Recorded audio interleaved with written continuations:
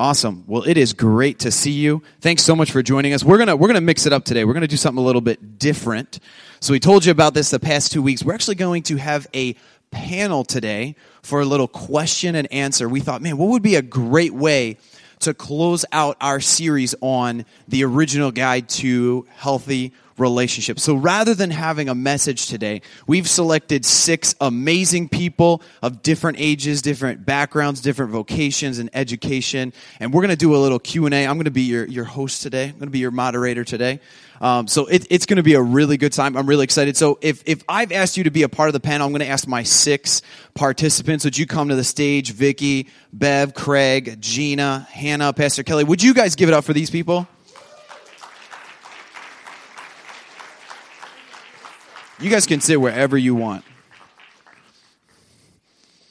Come on up and join us. Man, look at these gorgeous people. This is going to be fantastic.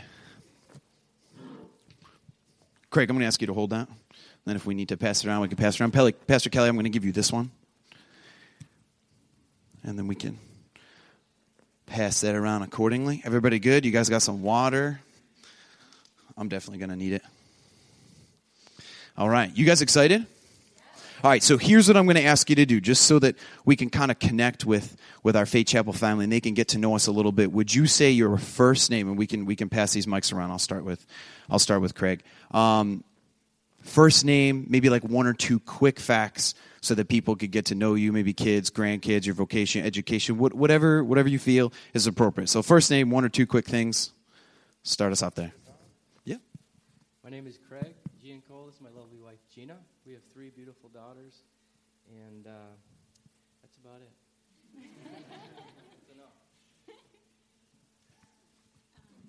I'm Gina, as he said. We've been going here for about 4 or 5 years. We homeschooled our 3 girls, and Craig is in sales, and I'm the bookkeeper for his businesses, and we're loving life. I'm Vicki, and I've been here for about 16 years. I live out in the country with my husband and 2 dogs. I was born and raised in Alabama, and I've been here a long time. That works. I'm Hannah. Let's see. I'm a dancer, love Jesus, and I've been going here for, seriously going here for a few 3-4 years, so. Thank you. I'm Bev Madison, and I've been a member of Faith Chapel for 23 years. Come on now. And loving every minute of it. I have 13 grandchildren, 5 children, and 7 great-grandchildren. So I enjoy them all. That's amazing. I got one here, too. Hi, my name is Kelly Tuttle, and my husband and I are the pastors here at this wonderful church. We've been coming here since, I think, 1996 or 97. We started pastoring here, I think, I should have got my facts a little straighter, so if I'm a year or 2 off, will you forgive me? I think since 2003, and we have been leading the church, I think, almost 10 years. It's going to be almost 10 years, I think, so it went by fast. So I have been married, it's going to be 27 years in October, and we have 4 beautiful children, and God is just overwhelmingly good. So. Awesome. Thank you so much, guys. So here's what we're going to do today. This is what it's going to look like. We have some questions that were submitted by you. We asked you for the past couple weeks to use the mobile app, to use the connection card and say, hey, what would you like to know about relationships as we are concluding the series? So we compiled some questions that I'm going to ask different of the different participants up here, just so that we can get a further grasp on healthy relationships and we can continue to be intentional. So you're going to see questions that not only draw from the past couple weeks on boundaries or conflict resolution or godly confrontation, conversation, but you're going to see questions on relationships in general. We hope that regardless of your age or your background or the types of relationships that you have right now, that you're going to be able to learn something from these amazing members of our Faith Chapel family. So panel participants, you guys just act like we're having a conversation. It might be a little intimidating. The lights, I know, might get a little warm up here, but this is like our living room. Treat it like our living room. I want you guys to be honest, because you have something to offer to our family, because we can learn something from each other, right? All right, so I just ask you keep your answers brief with the best content, and then if I'm going to ask people to add on, I'll moderate that, and I might throw a question out at two people, and we're just going to do it. You guys ready? You guys ready? 3 of you are ready. That's okay. I love you. All right, we're going to jump right in. This is a question submitted by one of the members of our Faith Chapel family. Bev, I'm going to ask you to handle this question. By the way, there is, if you have our mobile app, if you've downloaded Faith Chapel's mobile app, you can go in the mobile app and there's spaces for you to take notes if you'd like to jot a few things down as our panel responds. So, Bev, I'm going to ask you this question. Is it okay to be honest with someone who uses me and lies to me?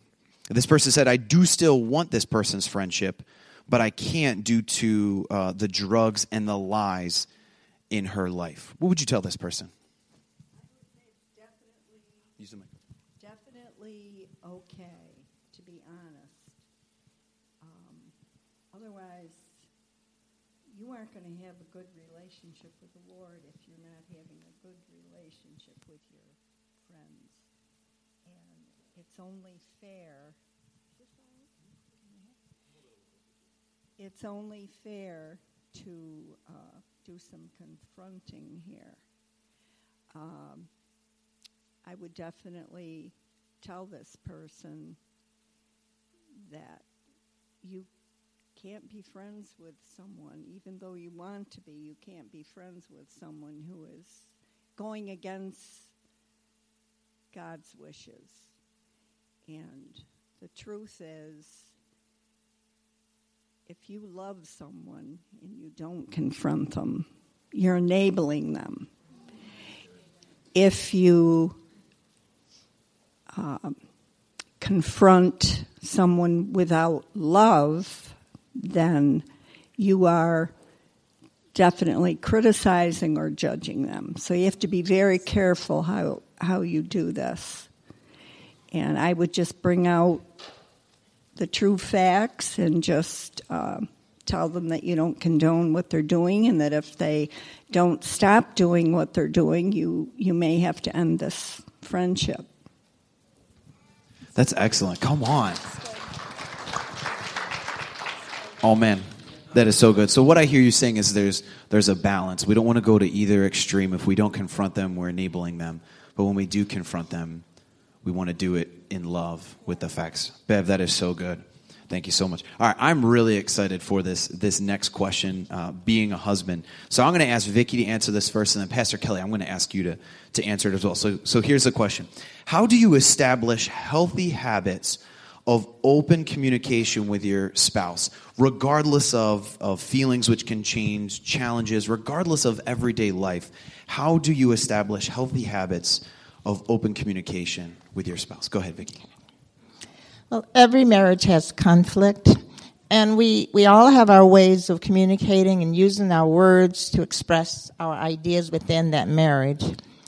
Communication is the foundation of every good marriage, and without open communication, you lose that sense of closeness.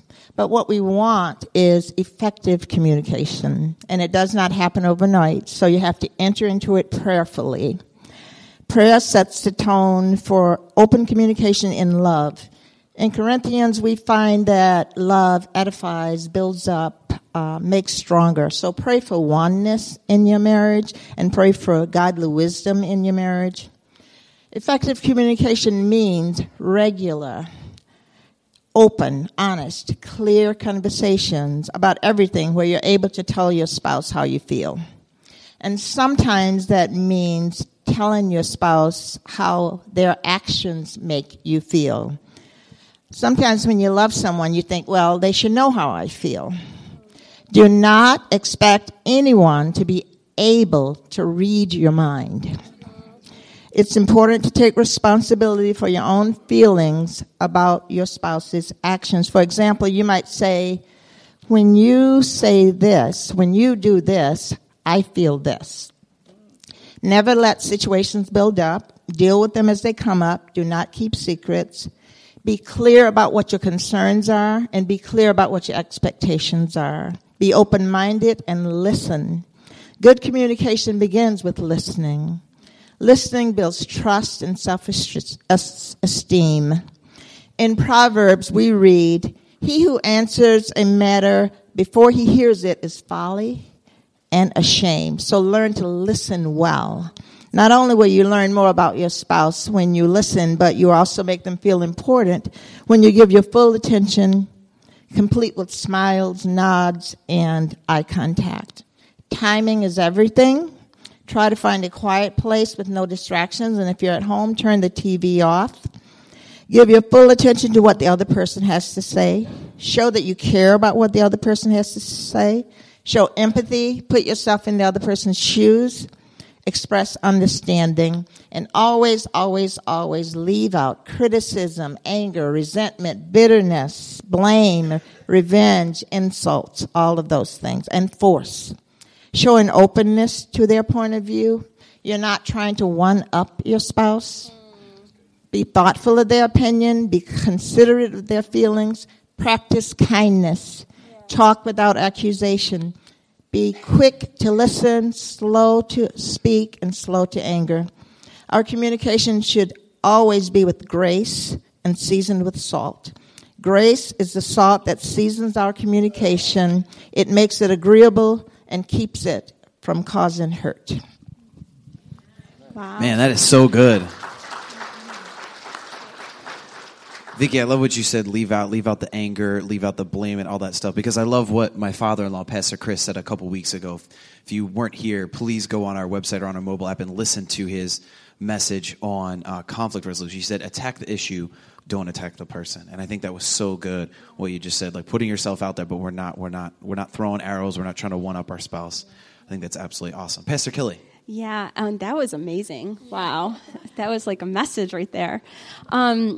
I think about establishing healthy relationships. I once heard someone say at a wedding about, about marriage is like serving one another. You know, it's like being selfless. So it's like, how can I outserve that person? You're not in a competition, but it's putting the other person first and just serving them, loving them. You know, marriage should be a safe place. You should be able to let your guard down and feel safe, knowing that they're not going to criticize you, but they're going to hold you up. And in your worst moments, that they're there to bring help and comfort, even if they don't know what to say. So establishing that safe place. So, not criticizing, like Vicki said, and not putting down, but just being there. And, this is kind of, I'm sorry for kids being in the room, it's kind of gross, but, don't forget it to be intimate in your marriage. I heard someone say this one time. They're like, we're having a fight. They're like, go, you know what? So, and I'm telling you, God created that, and it breaks down walls. And a lot of times there's tension in marriage because that's left out of the marriage, and it's not healthy. It's not healthy. God created man and women to leave their father and mother and cleave to one another for a reason, because walls comes down and you're able to be together and be close and be loving. And so that's super important for healthy relationships and establishing that in your home. So, yeah. That's awesome. I think creating safety is so important. Yeah, come on, give it up. Yeah. I think in what I've learned from just under 4 years of marriage is if I don't feel safe, and a lot of times that's on me as well. It's not necessarily that I'm putting it on my wife, but I forgot something when you're go ahead. I'm sorry, I do that all the time. my husband's very patient with me. Who said, you know how the Bible says, about coming back to your first love? It says, do the things you did at first. An important thing for a healthy marriage is do the things that you did at first. I mean, what did you do in the first part when you were dating your spouse? You went on dates, right? You dressed up, right? You looked well, and you planned things together. You went on walks together. It didn't have to be expensive. It's just you wanted to be together. So, don't stop going on dates. My husband and I go on a whole day date every week. Friday's our day. We're together, and we just spend, and I think about what he likes, and I put my stuff on the shelf because it's about him, and he puts his stuff on the shelf because it's about me, and we just love one another, and I dress up for him.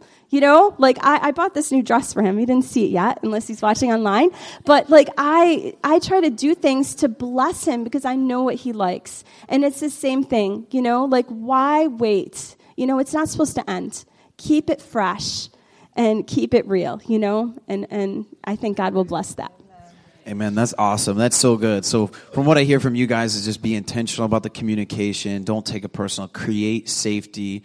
And then go back to those things that we did at first. Come on, that is awesome in terms of just keeping communication open and a marriage healthy. That's absolutely awesome. Thank you. All right, I'm really excited for this next question because I believe that it connects to the very existence of Faith Chapel. The whole reason why Faith Chapel exists, our mission is to raise up disciples to impact the world. And that's why I think this next question is so awesome. So I'm going to ask Hannah to answer this first, and then I'm going to ask Gina to answer it as well. Here's the question. How do I relate in a loving way to others who are not Christians? Jesus commanded his disciples, and that includes us, to go and make disciples of all nations, teaching them everything that I've taught you and to obey the Father, the Son, and the Holy Spirit, and all these other things. So if we're going to do that, if we're going to fulfill the Great Commission and fulfill the mission of Faith Chapel, which is really why we are here, why our family exists, how do we relate to people that are not Christians in a loving way? I would say first to stay strong in who you are, know what you believe, know what you stand for. And when it comes to relating to non-Christians, I find that a lot of people just want to belong. Everyone, we're all made with the sense that we need to belong, that we need to be accepted. And a lot of people reject Christianity just because they've been hurt, and we're people, we make mistakes, it happens. But it's definitely important to continue to love on them and show them Jesus' love. I think it's really important to form relationships, because when you form a relationship, it opens doors. You get to know the person. You're able to speak life into their situations where maybe their non-believer friends aren't able to. Investing time, it opens doors for ministry. People will notice the light in you. They'll be drawn to you, and they'll be what is different about you? There's just something, I can't place my finger on it, and that's your time to be it's Jesus, Chris Valentin, he said this really great quote. It said, when someone believes in you before you deserve it, it transforms you. So translating that into your relationships with other people, when you believe in them and you empower them, we're called to do, we're supposed to draw the callings out of other people and push them into it, it transforms them and it leads them back to Christ. Jesus said, love others as I have loved you, and by this they will know that you are my disciples. So good. Come on, that is so good. That's fantastic. All right, Gina, how would you answer that question? How can we relate to others in a loving way who are not Christians? I was immediately thinking about family members because it's often easy to love friends, even if they're not believers. But when it comes to family, I feel like it's a whole different thing. The first thing that I always think about is the golden rule. And the golden rule says to treat others the way that you want to be treated. So that's really thinking of the other person. And usually hurt people. So if someone does offend you or hurt you, it's usually there's an underlying reason. The thing that I try to remember is those that are not believers and are not like-minded as we are, I treat them the way I would an enemy, so to speak. And when I say enemy, the word talks about loving your enemies. An enemy doesn't necessarily mean someone you're fighting with. It could be anyone that you don't have the same common ground with. And so in Luke 6, it talks about that, and it says that, and Jesus taught us to love our enemies, to do good to them, to bless them, and to pray for them. And so those are the things that I try to think to do. So I have a story, an example. My mother-in-law is not saved. And, over the years I've been hurt by different things, but I try to overlook what I can overlook. And recently I thought, she'd come to my mind, and I realized it was God prompting me to pray for her. And as I prayed for her, I asked the Lord to give me a love for her. And so recently, she had some hip surgery, and she couldn't, get up and move around, and she had to rely on her husband to help her, to do everything. Go to the bathroom. She couldn't, go up the stairs to go to bed, so they had a bed on the main floor. But what I did is I really believe God gave me this idea. I thought, my father-in-law needs help. He's doing it all alone. I wanted to give him a break. So I had called up and decided to bring them dinner and stay with her for a few hours. So to me, loving someone is putting it to action. It's not always the words. I think that a lot of times when you do for others and you really think of their needs, it's so powerful.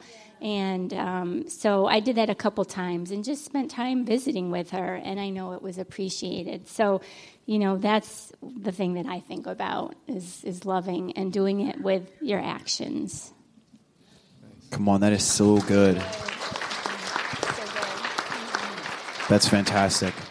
I heard Andy Stanley say it like this. He said, when we're building relationships with people, and if one of the end goals of building that relationship is so that people come to know Jesus, he said the relational bridge that we build with them has to be strong enough to support the truth of the gospel that we eventually want to deliver to them. I heard someone else say that a lot of times our relationships are they're like a bank account, and if we want to take withdrawals, if we want people to hear what we have to say, then we have to be investing in that account, because we withdraw so much from our bank account and then we overdraft and we're paying fees, and it's not that good. So thank you so much. That's great. Just loving people, putting it into action, and then they'll see our actions, because Jesus said that they'll know us by our love. Come on, that's so good. Well, listen, this is the perfect segue into the next question, because sometimes I mentioned Hannah mentioned, and I heard Gina say this too. Sometimes we're hurt by people. It just happens in relationships, whether it's expectations or words that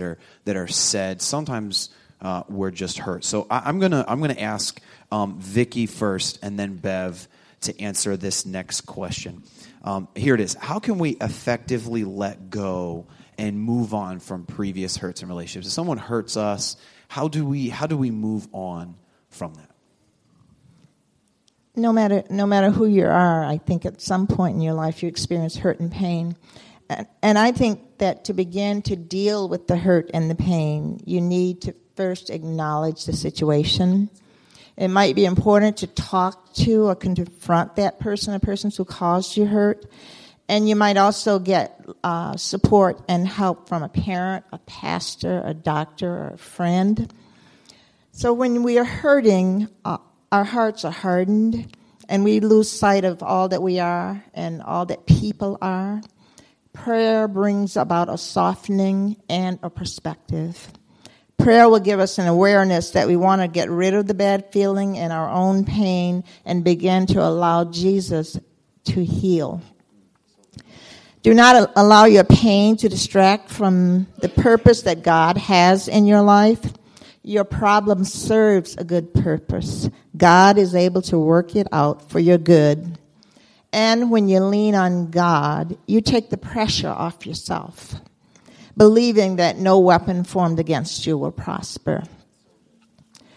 Pray for forgiveness. Forgive yourself.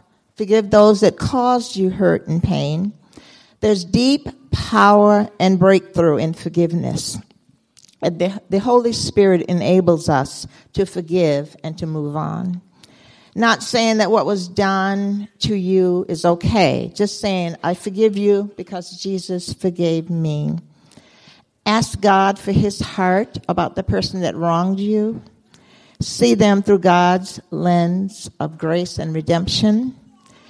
Get healing ministry for the hurts of the past so that your conclusions about who you are lines up with the Word of God. And trust that God is an incredibly good Father who has amazing things for you.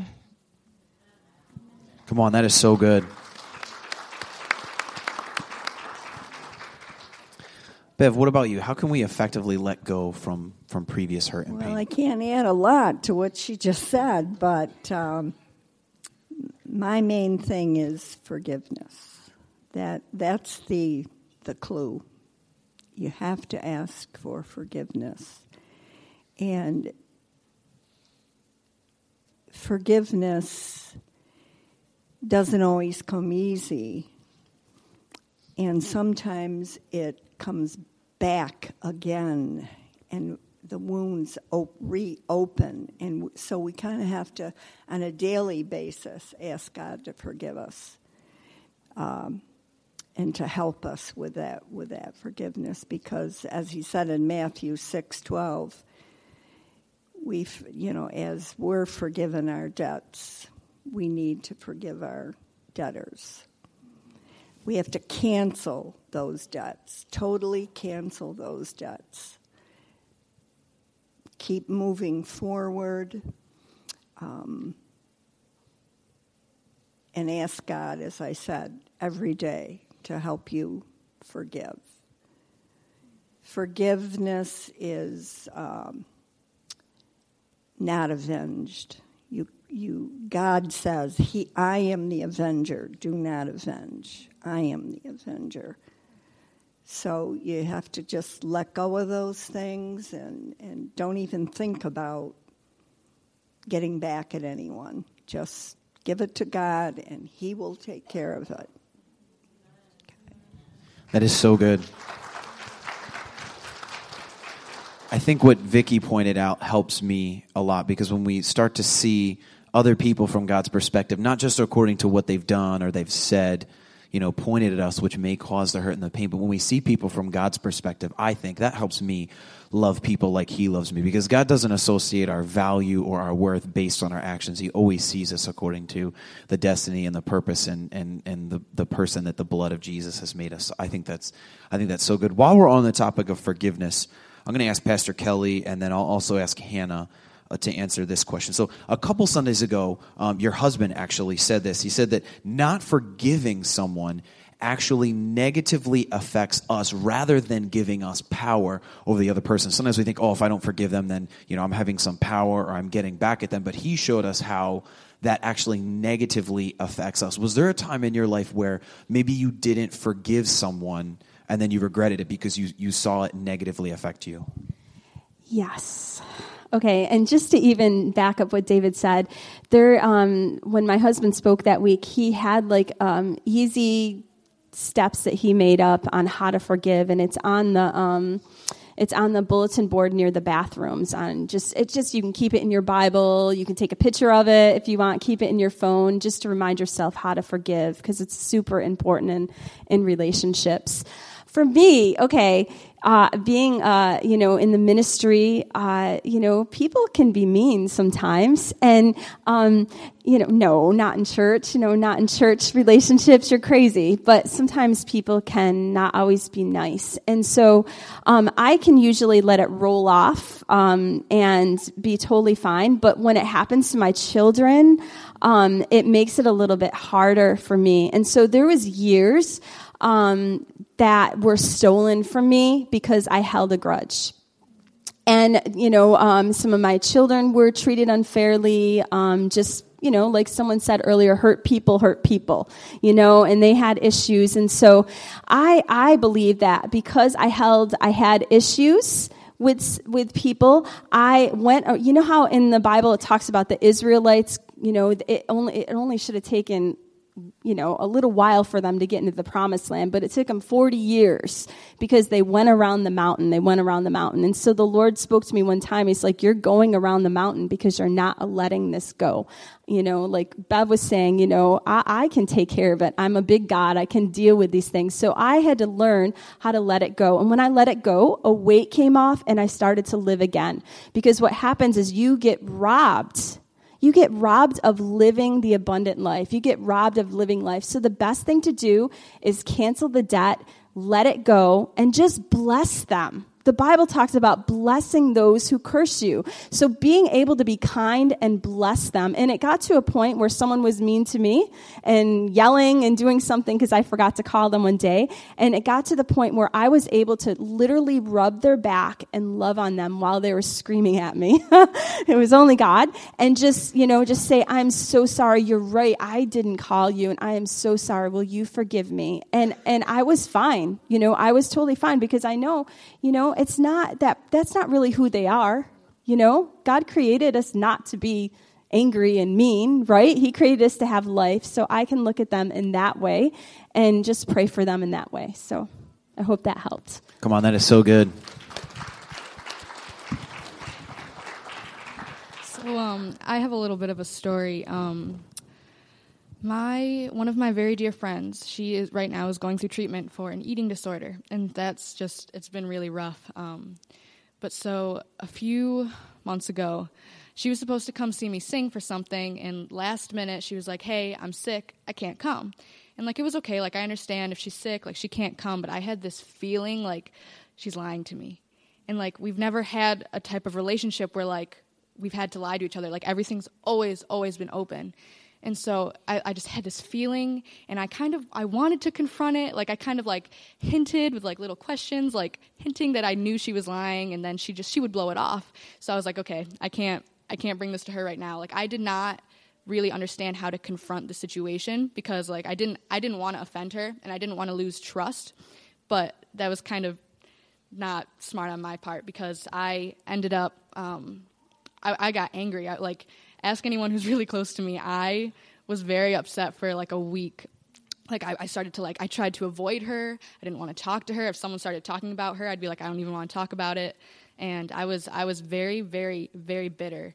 And so a week later, after being bitter, I happened to be listening to a podcast by Chris Valentin, and it just so happened to be on forgiveness. And halfway through the message, I heard God so clearly tell me that if I continued to not confront the problem, that seed of bitterness would just keep getting bigger and bigger and bigger. And so I was so convicted. He said, how can you say that you love her, that you love me, and that you'll always be there for her if you won't even confront her, if you're refusing to even talk to her? So I was so wrecked. I was like, okay, God, please forgive me. Forgive me for holding this grudge, for letting this seed of bitterness grow. And in that moment, I forgave her in my heart. And not even a day later, after I forgave her, I didn't say anything. She texted me. She was like, I'm so sorry. I need to tell you everything. This is the truth. And and it only happened after I forgave her. I wasn't expecting an apology from her, but God had to confront me because I refused to say anything at all. So forgiveness it's definitely a major, major part because it will set you free, and it'll also set that other person free. Come on, that is so good. That's fantastic. Man, you hit forgiveness and confrontation in the same answer. Oh, yeah. That was fantastic. Awesome. Well, we haven't heard from Craig yet. So Craig, I'm going to direct this next question to you. So I'll ask the question, then I'll illustrate it to make it a little more clear. So how do we talk with someone after discovering that they have an offense unknowing to us against us? So how do we talk to someone after we find out that they have an offense? I'll give you an illustration that I've run into so many times. So say you're hanging out with somebody and you make a joke and instantly you think, man, I went a little bit too far. You apologize to the person, and then they say, oh, it's okay. And then say 2 weeks later they come back and they say, oh, man, that offended me. And you didn't know because in that moment they said it's okay. How do you navigate that? How do you have that conversation with them? let me back up by saying I was raised in a non-Christian home, and our method of communication was sarcasm. Okay? And I was, you could say, baptized in the Holy Spirit of sarcasm for a lot of my life, so I can speak on this subject pretty good, unfortunately. Sarcasm can be hilarious at times, but unchecked, it can cut like a knife. Okay, and you can wound very deeply. So what do I do when this happens? First thing I do is I go to God and ask for forgiveness. The second thing I do is I humble myself, and I go directly to that person. And for example, if you were the one I offended, I'd say, Dave, I've noticed that we've been distant lately, and I just wanted you to know that if I have said or done anything that may have offended you, I'm truly sorry. And then I would ask for your forgiveness. Matthew 5:23-24 says this, "Therefore, if you are presenting your offering at the altar, and then remember that your brother has something against you, leave your offering and go first be reconciled to your brother, and then come and present your offering." I got an example of being sarcastic this week. Long story short, I had a critical shipment to a customer that was due on Wednesday. They needed to have the product so they could serve their customers properly. Our warehouse didn't get it out in time, so now we're a day late. He called me and says, "Craig, where's my order?" I said, "Let me look into it." So I call the shipping company, and they tell me that we got held up, and it was supposed to be there between 3 and 5, and now it's 5:30, and my customer's saying, "Where's the stuff?"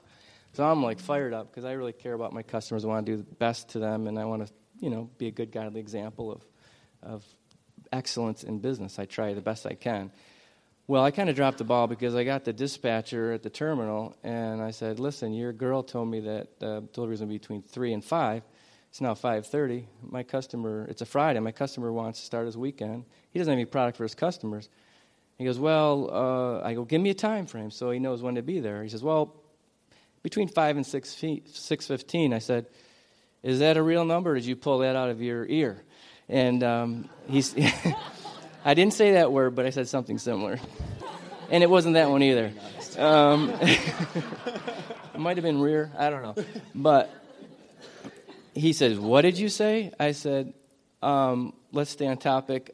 Is that a real accurate time frame? Because I got to let my customer know." He said, "What did you say?" I said, "I got to get back to my customer. Thank you." And I hung up. Then this thing called the Holy Spirit. It's like, knock, knock, knock. I'm like, "Yeah, I know. I goofed up." And he says, "You need to call that guy back and apologize." I said, "You're absolutely right." So I called the guy, and ironically, I didn't get the office girl. I got him directly. I said, "Is this the guy I just talked to about the Wellsville, New York delivery?" He goes, "Yep." I could sense some reservation. I said, "I owe you an apology." He goes, "Oh, dude, that's not necessary." He goes, "What you told me is like nothing. I hear stuff all day, far worse." I go, No. I really didn't act professionally, and I apologize." He says, "Man, that was really nice of you to do that, and thank you so much for letting me know that, and have a great weekend." So, yeah. So good. I appreciate your honesty. Thank you. It's absolutely amazing. Well, actually, that's going to provide a segue into our next question. So what you experienced there was business relationship with someone not following through on their commitment in a business relationship, and sometimes that can cause stress. Sarcasm can come up, but that sometimes even can cause hurt when we're on the receiving end of an unfulfilled commitment or a broken promise in a relationship. And I think that probably if not all of us, can relate to that. So I'm going to ask Gina first, and then Pastor Kelly. How do you honor the commitments that you make in your relationships? How are you intentional? Because like you even mentioned the golden rule earlier, and that's what keeps me intentional and focused on fulfilling my commitments. Because when someone makes a promise to me and then doesn't follow through on it, it can be hurtful, it can be stressful, depending on the situation. So what do you do in your life to remain consistent in keeping those commitments in the context of your relationships? I was not always good at this one. Sometimes I'd see someone, a familiar face, and they'd say, "Oh, let's get together." And I'd be like, "Yeah, let's get together." And then, I don't make any effort to do that. And I know I've hurt people by doing that. And so I've really worked on that. And I have to say the first thing is if I do make a commitment, I really try to follow through. And sometimes it's not easy. Sometimes it takes sacrifice to keep commitments. But, the Word talks about letting your yes be yes. And so if you do say you're going to do something, follow through. The other thing is, don't make a promise that you don't intend to keep. And that's the one that I don't think I was good about. So don't open your mouth unless you're going to do what you say you're going to do. If you're not sure, I've even, talked to my kids about this. Tell the person, I'm not sure. Let me think about it, and I'll get back to you. So it's better to wait and think about it than just to always say yes to everything. And I have to point out, even in ministry, I used to get confused thinking that if I was asked to do something, okay, God must want me to do this, and it's a good thing. But you have to also recognize that God provides. And if it's not you, it will be someone else. So make sure that even in ministry and even in things that you think are good things, make sure you're prioritizing and you're not just saying yes just to please the person. Make sure it's really God wanting you to do what you're asked to do. And then the other thing I would say is that if you run into a problem, so if let's say you say yes to something and you forget, oh my gosh, I'm supposed to be away that weekend, so I can't do X, Y, Z, then make a respectful appeal. So when you appeal to that person, you might go and say something like, listen, I know I said that I would be there this weekend to whatever, babysit, but I forgot that I'm supposed to be away, and, I actually promised that 2 weeks ago. And so how about I help you find a replacement? So you're kind of even not only, being honest, saying, recognizing the fact that you did make a promise to that person to babysit, but then you also go to the extent of saying, let me help you find a way to make this right. So that's really good. Pastor Kelly, what would you add to that? I would just say, I know some of you in this room probably have grown up maybe with someone in your life or many people in your life where they promise you and it never comes through. And it can be super frustrating. And, I would just say to that, I had that happen to me. And so I just had to decide in my life that for me, I am going to keep promises, and I am not going to hold a grudge with that person. I don't know what's going on in their head. Like Gina was saying, I forgot to do this. I don't know what's going on in their head or what's happening. And so I have to choose to not be mad at that person, to let that go, and to choose not to be frustrated. I may be frustrated. I may have to have talks with God or someone close to me, but I have to choose that I'm not going to walk in offense. I'm going to, I try to live an offense-free life, and it's a choice where I have to say I'm not going to be offended. But then I can say on my end, the Bible talks about, she said about your yes be yes, but as far as it depends on you, have peace with all men. And then, if you promise something, do your best. I can't even think of the scripture. It just left me. I had it in my head. But do your best. If you say something, do it. You know what I mean? Just do it and do your best to keep your word. So I just, with my children, I don't always, sometimes we say something and then something comes up, but I just have to choose to do my best to fulfill the things that I promised my children, the people in my life, and then to be honest when I mess up and get it wrong, and then not to be mad at people if they do that to me. I'm only control of myself, right? We're powerful people. We control ourselves, so we can choose not to be offended, and we can choose to fulfill our promises that we made. Amen. Excellent. So good. I'm going to ask Hannah to answer this question, and then I'll ask Craig to add anything. When I think of relationships, I think one of the single most significant things that sticks out to me is that how much the people that we surround ourselves with, our relationships, navigate our lives sometimes. Like, it really determines the direction and the quality of our lives. So when you need godly advice from someone, what are some steps that you take? Because, I mean, there's so many things that we could do. We could ask a bunch of people or, do a bunch of different things. When you need godly advice, what are the steps that you take? Well, first I go to God, because He has all the answers, and sometimes I'm not willing to listen, or I'm just not fully focused on what He's saying.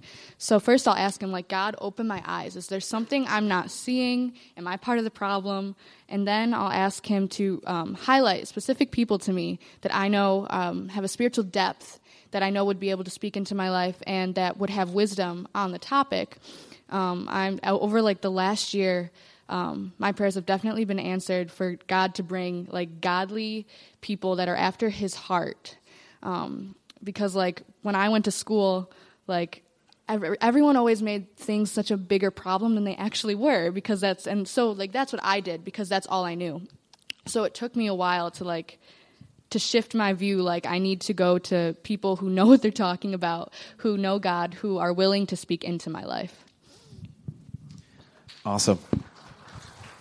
Craig, what would you add to that?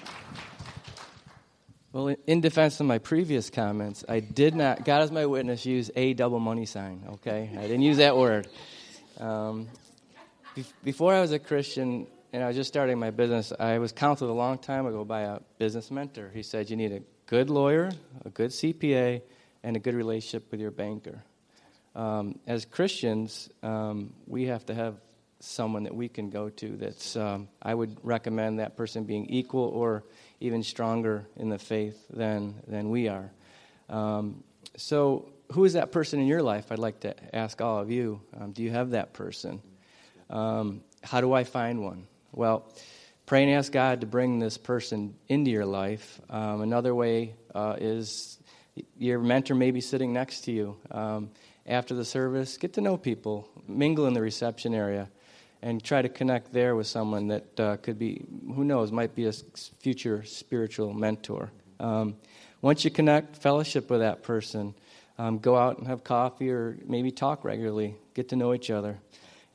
Start a Bible study or do a book study together. Just grow in Christ. When life gets tough, it's very helpful to have someone you can count on to give you godly advice and direction. And I know Gene and I use this Bible verse quite often throughout our walk. When making a decision or receiving counsel, I recommend testing it against James 3:17. But the wisdom that comes from heaven is first all pure, then peace-loving, considerate, submissive, full of mercy and good fruit, impartial and sincere. That's a good way to test counsel, and if you have a big decision in your life, everything lines up with God. Oh, that's so good. That's excellent. Thank you. All right, we have time for one more question. So I'm actually going to ask 4 people to answer this. So I'm going to ask Pastor Kelly, Bev, Hannah, and Gina. Okay, we'll go right down the line. And this pertains to parenting. And I want to point out that, and you'll see where I'm going with this in a second. But Hannah isn't a parent, but she has an amazing mom. So I'm really excited to hear your perspective on this too. So Pastor Kelly, then Bev, then Hannah, and Gina. We'll finish with this question: What is the one greatest piece of advice that you would give to parents who want to maintain healthy relationships with their kids? What's the one piece of advice you would offer to parents who want to maintain healthy relationships with their kids? Do you want me to start? Yeah, you start. Okay. Whew. I think Gina should start, but that's okay.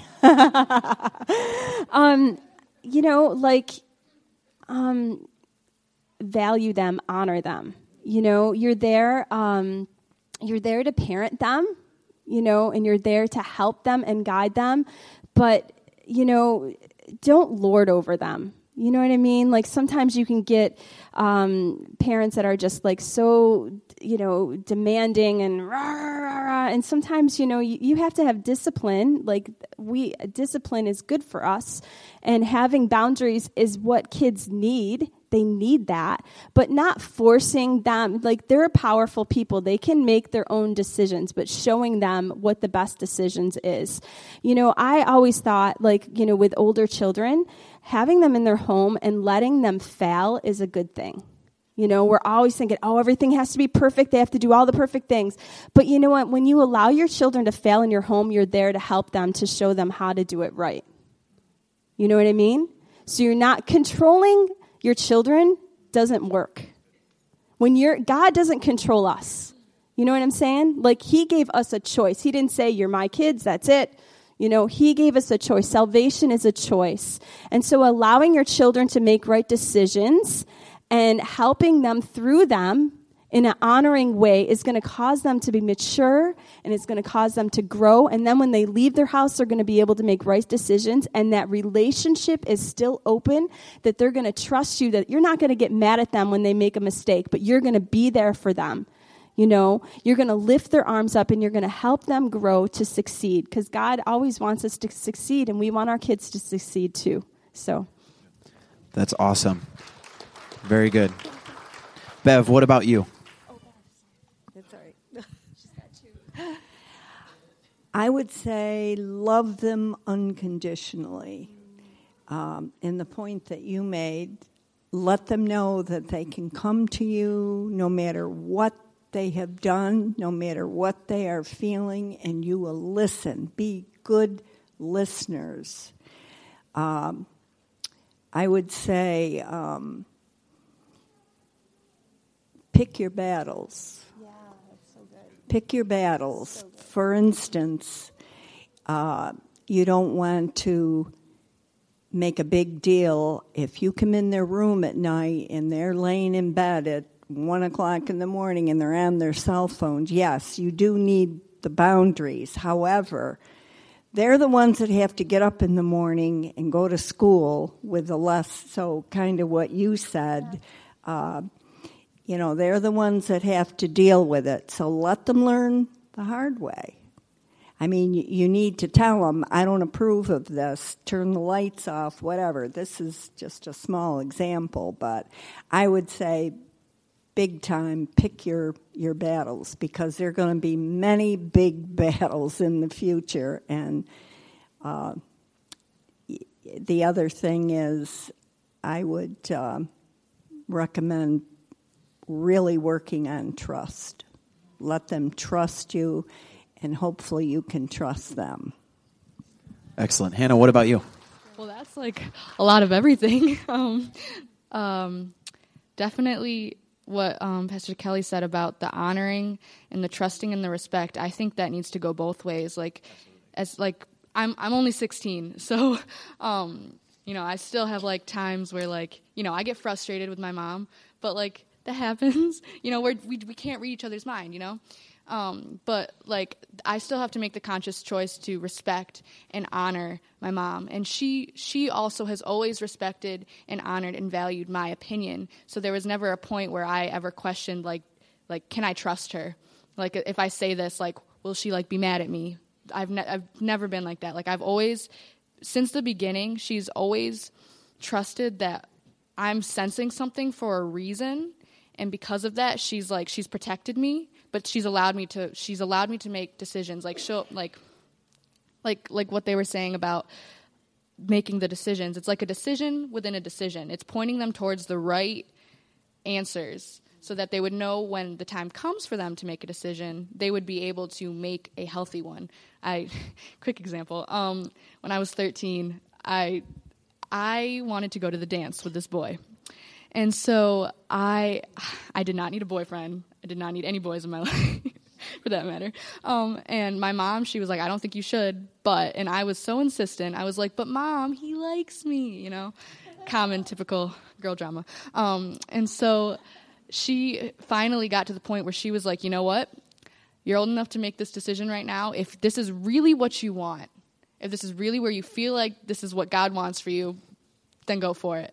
And at that point, she had already given me the freedom to make the decision. So I kind of was like, do I actually really want this? Like, I had to really think it through. And, like, I did not want that. And I was able to make the right decision because she gave me the tools from when I was younger, to be able to make the right decision. Excellent. All right, Gina, what would you add to that? They actually hit a lot of it. The first thing I thought of is to balance love with discipline. Kids do need discipline because those boundaries make them feel safe and loved. So that's important, and God disciplines those he loves. So how much more we should, really, we need to follow that example. But I wanted to concentrate more on the love thing because I think that if we can say yes as much as possible, I think that's really good. Save the discipline for outward defiance, rebellion, and because kids can be irresponsible. But the love, we found that love comes three ways. You bond with someone when you spend time with them, when there's touch, and when there's talk. So for time, we spent a lot of time as a family. And part of that was because we homeschooled, but we sat at the dinner table every night together. That was just something we did. And my kids grew up at the family dinner table, and a lot of conversation happens there. There's something about that face-to-face. So spend time as a family, but also it's important to spend time with your kids individually. And one of the things that we would do is Craig was always good about this too. It wasn't just me taking the girls on a date, but Craig would take time to spend that one-on-one time. Every child wants that special attention. So that was really huge, and he would find out what does each one enjoy. So like for our oldest, she loves music, and so Craig and her actually even not too long ago, she's married, but they went to a concert together. So kids are never too old to be loved on. And kids, you hear quality is better than quantity. Kids need both. They need quantity time. Don't think that just because you've got 10 minutes that somehow is going to do it for the week. And, for working moms, I know that's a bigger struggle, but family does need to be first, so find time to be with them. Touch. Kids need loving. They need hugs. They need kisses. If your kids are older, high five them. Let's arm wrestle. There's ways that you can give them a pat on the back and say, I'm proud of you. You did a good job. So, but that touch is really important. Be close to them. If you have to go down to their bedroom at night, to lay hands and pray over them, that's important too. Spend time doing that. And then talk. Talk to your kids about everything, because if you don't talk to them first, they're going to hear it from someone else. So you have to talk about the tough things. Listen to them too. It's very important to listen. Don't always say things like, children are to be seen and not heard. Children need to be heard, appropriately, of course. Ask them questions. What are their dreams? What do they struggle with? So you're asking them what makes them happy and what makes them sad. And another important thing, one of the things that we would do from time to time, is ask each child, is there anything I've done to offend you? You would be surprised at the things that come up. I remember one time specifically we had a conversation, and one of our daughters shared something that was so personal and intimate, something that, if I can say, Craig said something. I don't remember exactly what it was, but our middle daughter is very quiet, and she was able to speak out and to say it. You know what? If we hadn't asked, it probably wouldn't have come up. That was the Brookie head to the countertop. Yes. I accused her. The two girls were running, and I accused one daughter pushing the younger one in her head, went right into the corner of a countertop and split it open. So I said, Brady, what are you doing? And she held that for years. I never knew it. And she actually wept as a teenager, explaining how much that hurt her. So, of course, I apologized and told her that I loved her and all that stuff. But things you wouldn't even think that would register as an offense sometimes do. So that's why it's good to ask, every once in a while, do a check. Say, hey, listen, love you. Is there anything I've done or said that may have offended you? And clear the slate and move on. Yeah, so we also have to be really honest with our kids because they can see through any kind of dishonesty. So be honest with your kids, and when you mess up, admit to it and ask for forgiveness. That's really important. And I'd say the last thing is just to be an example. I think our kids catch way more of what they see than what they hear. So be a godly example and pray. Awesome. Would you give it up for this amazing panel? Thank you guys so much. We really appreciate it.